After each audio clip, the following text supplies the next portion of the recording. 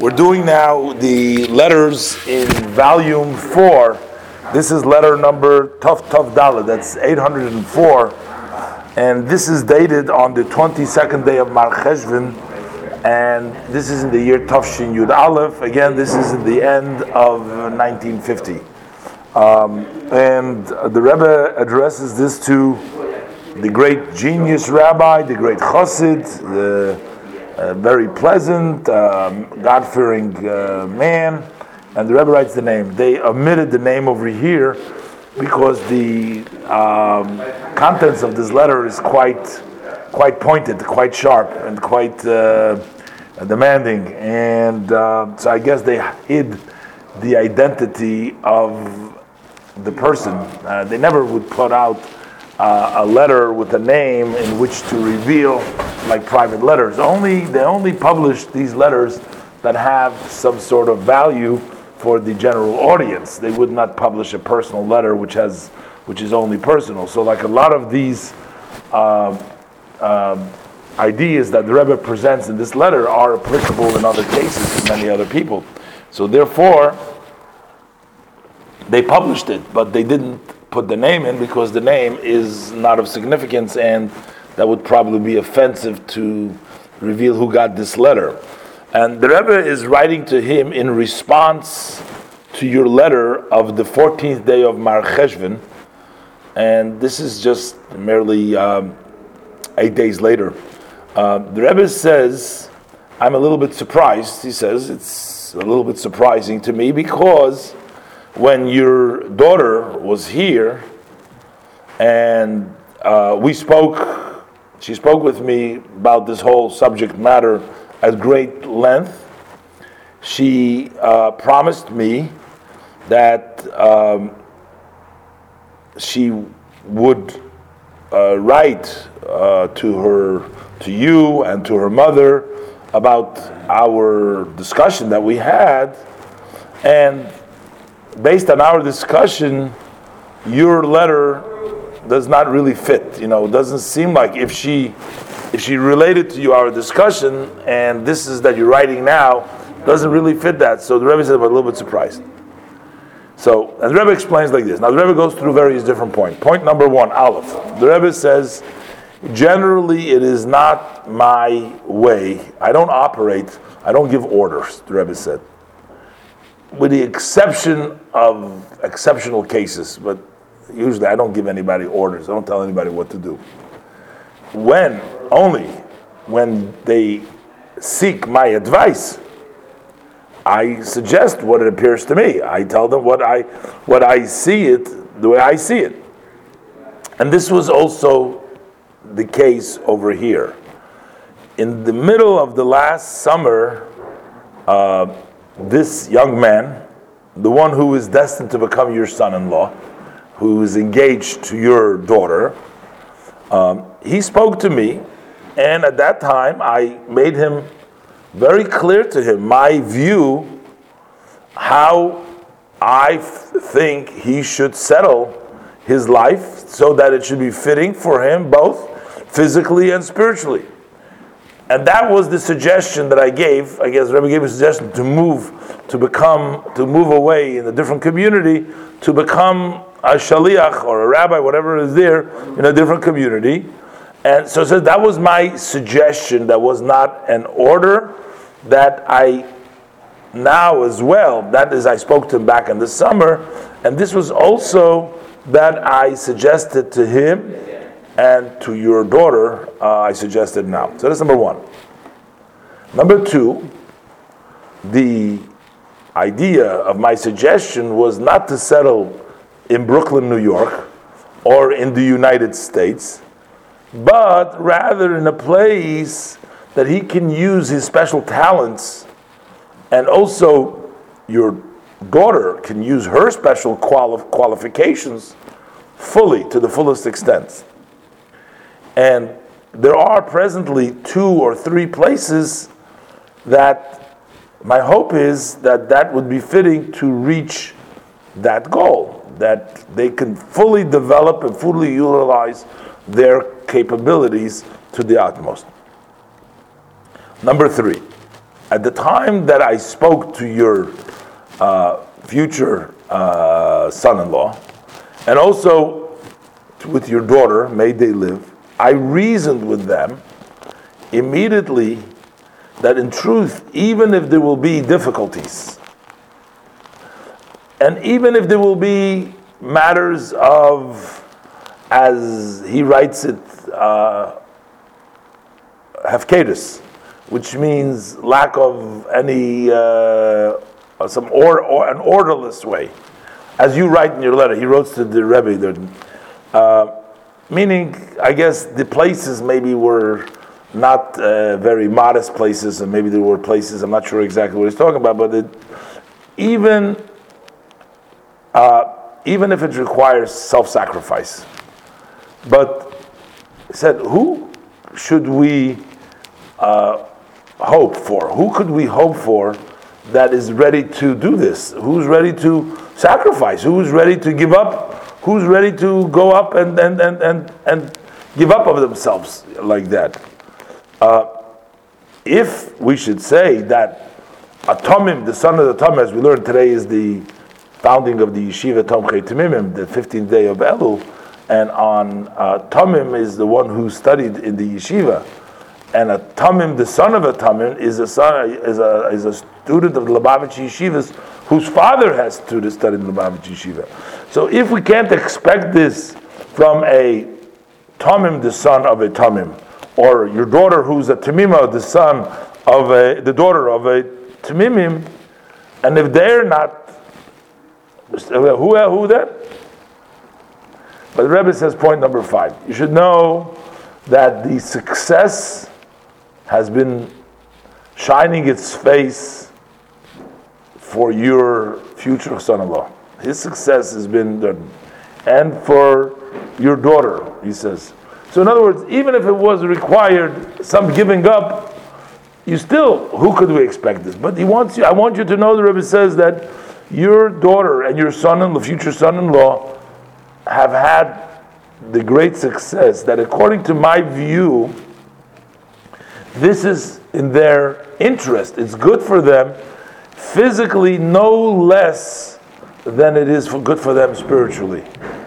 And my reasoning is because the future that you can hope for if you settle in the United States, or doesn't say where, because probably that'd give it away who it is. All right, maybe Canada. I'm just suggesting. I don't know. I remember that. Right. But I don't know. It wasn't in the United States. No. But he's saying, if you thought of settling in the United States or settling in Canada, I'm saying, I don't know. It doesn't say where. But they don't say that. Wait a minute. Okay. But he already. He says the experiences showed that what is the best situation, successful situation, that these young men, like his Elio, what could they expect already when they settle in these places? The Rebbe said not much, basically, the Rebbe is saying. We've seen those who settled in the United States, those who settled in this other country, they haven't really added too much. They didn't really make it. They didn't really make it that much. And the Rebbe says, I don't want to prolong in that, because you, being over there on the space, you know what is the end result, what happened from those young people who are really strong Hasidim in your camp. What happened to them? In other words, they didn't grow up too much. They didn't end up doing much or making of themselves that much. And during those weeks that they were in Brooklyn, you can have just certainly looked what happened to these young people who were like your son-in-law, like the one who's going to be your son-in-law. They were about the same thing. Look what happened to them. Take a look where they're standing now. They settled in Brooklyn and in New York. But on the other hand, the Rebbe says, if my suggestion is going to actually be you're going to act upon my suggestion that it's not going to be potential, you're going to actually do it, and you will travel to one of the above mentioned places that I'm sending you, that I'm suggesting, then there is great hope that the blessing of my father-in-law is going to escort them in their life, and in a little bit of time, not too long, they will be able to settle in as leaders in a Jewish community. And I emphasize leaders, not a Rav, because as my view, they can organize that under his leadership there should be a Rav, there should be a teacher, there should be a Shlichus, there should be various institutions. He'll be sort of the leader of the community, and under his guidance there will be others and various different institutions. And in addition to that, with the appropriate energy, also your daughter, may she live, can also grab such a position in her life, a position of leadership. Number 5, in addition to all the above, the Rebbe says. Now we have to see the letter that he wrote to the Rebbe to really get what the Rebbe knows. So the Rebbe says, in addition to all that, number 5, and this is the main point, the Rebbe says, it was a tremendous desire of my father-in-law, the previous Rebbe, to organize settlements of Hasidim, of Chabad Hasidim, in all corners of the world. This was his intention, that he sent several Chabad to Australia, he sent several Chabad from Monash to Canada, and that he spoke many times about South America and about South Africa. And we see, and we have seen, and certainly you too have seen, that those who accepted the Rebbe's mission became the Rebbe's emissaries. So that protected them and saved them from all trouble, called tzara v'tzukah, from any trouble and any problems, and that placed them in a corner of light, both physically and spiritually. Even if it was situations that you required success beyond nature, they experienced that beyond the nature.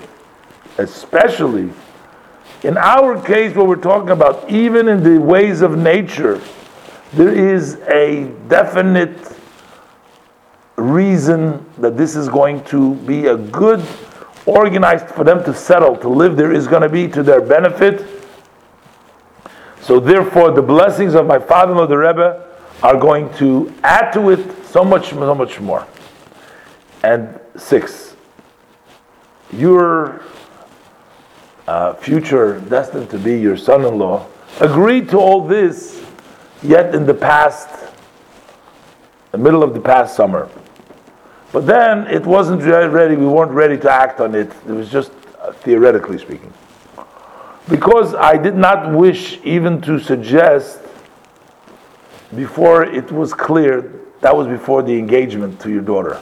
So before that, if she's got engaged to your daughter, I didn't want her to, really, because there's another party, I want to wait till the shidduch takes place.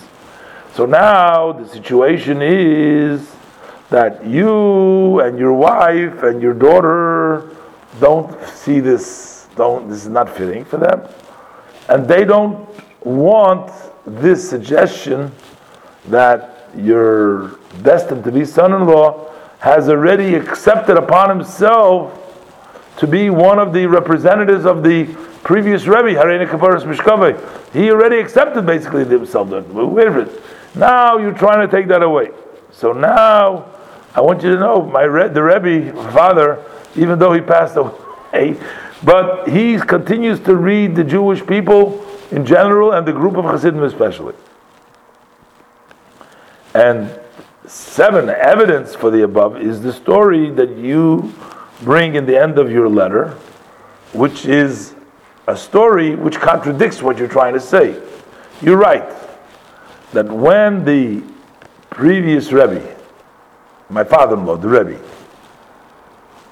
told him that you should not look so particularly for a shidduch for his daughter, when he was talking to him about who should he find for a son-in-law. I guess maybe the father-in-law wanted to break up the shidduch. He didn't want it to take place if they're going to do this, go there, because he doesn't agree. He says the daughter doesn't want to go there, the parents don't want to go there. So he says that when my father-in-law, the Rebbe, said that, told him, that's what he's writing, that from a shidduch for his daughter, you don't have to be particular, should be specifically a Chabad. You can take, a good boy would be, even if it's not a Tomim, even if it's not a Tomim. That's what the Frierdiker Rebbe, the previous Rebbe, had told him. He's writing to the Rebbe. His response to the previous Rebbe was that he said to the previous Rebbe that when we, quoting him, we meaning himself and his wife, this person, that we remember that we're going to have to marry our daughter off to somebody who's not Chabad. He says our life is worthless. It's not life. We want our daughter to marry a Chabadnik. That's what he told the Frierdiker Rebbe. So the Rebbe says like this. So think about it. The blessings of the previous Rebbe succeeded you, that your daughter became engaged to a Chabad young man who is a Tamim. And now, what are they trying to do? What are you trying to do? That this Tamim, the one who is, you got what you wanted. You wanted a Tamim. So now you're trying to take this Tamim to tear him away from the previous Rebbe.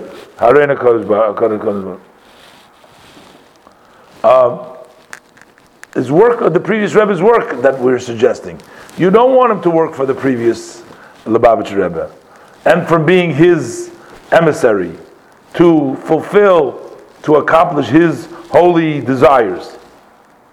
But you're saying, no, whatever he had till now, that was good enough, because you wanted a Tamim, and now you don't want him to continue to be without those advantages. Number 8, the Rebbe says, after asking your forgiveness, and I'm sure that you won't be mad at me, basically, for what I'm going to say now.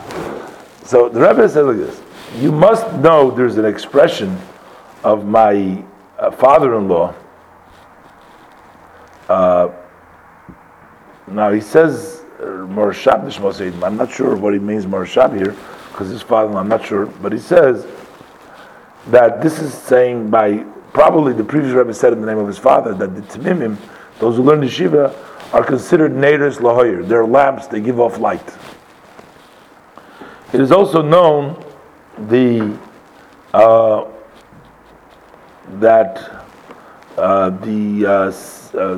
saying of our statements that according to the camel is the load, which means Hashem gives everybody a load what they can carry. And if there's a very serious saying that one must carry a full load. You're not allowed to diminish of the load. If you do a little bit, but you don't do what your full load, what you really could, your potential, that's considered to be lacking as well. So just doing and not doing fully your capacity is considered lacking. So he says, the parents of the chosn, the parents of the kala, are all tamimim, and therefore they have the responsibility by the statement of the Rebbe Rashab that they need to be right now becoming shining luminaries. They must be bringing light to the world. I don't know if you fulfilled this task fully, what you're supposed to do, but in any event, in the context when we say to illuminate, that would include also your offsprings. That means that the Tamimim need to bring light not only by themselves but also through their children. So now I want you to think, the Rebbe says, what is the way that if your daughter and your son-in-law, who's destined to be son-in-law, what are going to happen? Are they going to be shining lights in one of these places or in one of the suggested places? Where could they illuminate more? Where could they fill their task more? Number 9, the Rebbe says, I'm going to repeat once more, This isn't an order. It's only a response to what I was asked. What is my suggestion? How they should organize their life. And I cannot answer but the way I see it fit. But I just want to say to you, I don't see this as maybe or a doubtful, but it is, as we are hopefully from the beginning, this is very clear in my eyes, the great fortune, the great luck if they accept this suggestion. This includes good physical fortune for them. Look at them. Number 10. Okay, so now what you finish in your letter over there, finally the Rebbe says, this is a long letter, okay, we'll be done. So the Rebbe says, what you say, that the joy of the wedding is a disturbed joy. It's not really joy now. The whole wedding was, this suggestion ruined the whole wedding word. The Rebbe says, I was shocked to read these kinds of words. Because what are we dealing with over here? What are we doing? That you should travel to a city where there is wealth, there is thousands of Jews, may they grow, and you are able to keep Torah and mitzvahs on the greatest levels. Not sending you to some desert over there. Sending you to a place where there's thousands of Jews that keep Torah mitzvahs, and you can do it on the highest levels. You are going as a agent of my father-in-law to fulfill his wishes, and therefore when you're an agent of somebody, you become like the person whose agent you are. And you are taking along the powers of my father-in-law, and they come with you with a standing and in a wide way. You can spread yourself out and publicize the light of Torah and Judaism and the wellsprings of the Baal Shem Tov and the teachings of the Divrei Elokim Chaim amongst our Jewish brethren. That they, so far as of now, they have no idea about Chassidus, about Yiddishkeit, about a lot of these things. Or even if they do know, they know it in a very small measure. And for unknown reasons to me and to him and to other people who are in our level, as the Rebbe brings down also from the Igeres HaKodesh Zayin, they chose for this job a certain person, a certain woman, a man and a woman. They hadn't put effort in it, they didn't work at this very hard. So you're given a treasure, a fortune, an opportunity. You hadn't worked for that. So not only that, but they're still they're not sure. They're being disturbed. Everything is and still you keep on patting them down. You keep on smoothing them down. And you sort of give in to them, and you give them a zuckerkes, that's the sweets, and this is what you call a disturbed simcha. Rebbe says, surprise, I'm shocked.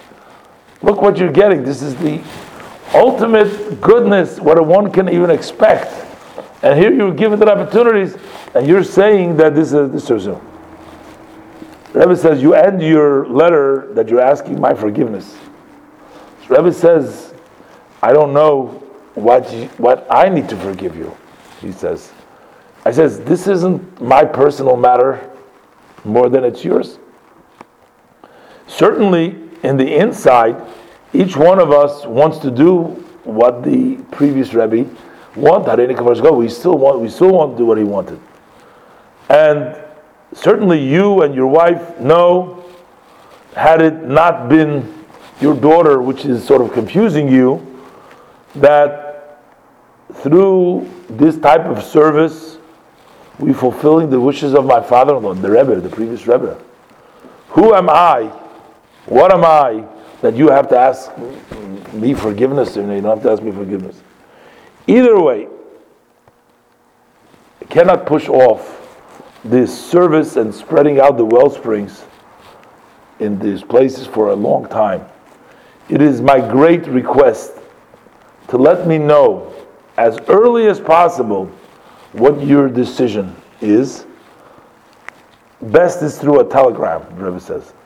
And I said before, I am not giving any command. I'm only suggesting. This is merely a suggestion. And but since I am occupied with this matter, so I am looking for fitting people. So, but if you're not doing it and you say no, then I'm going to have to turn to the right and left, going to find somebody else. And the Rebbe ends with a blessing and asking for his greeting all the days of his life.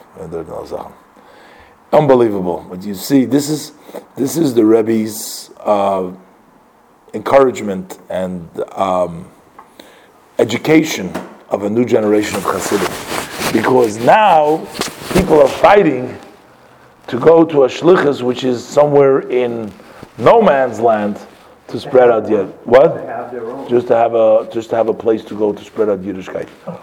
But it wasn't like that in the beginning.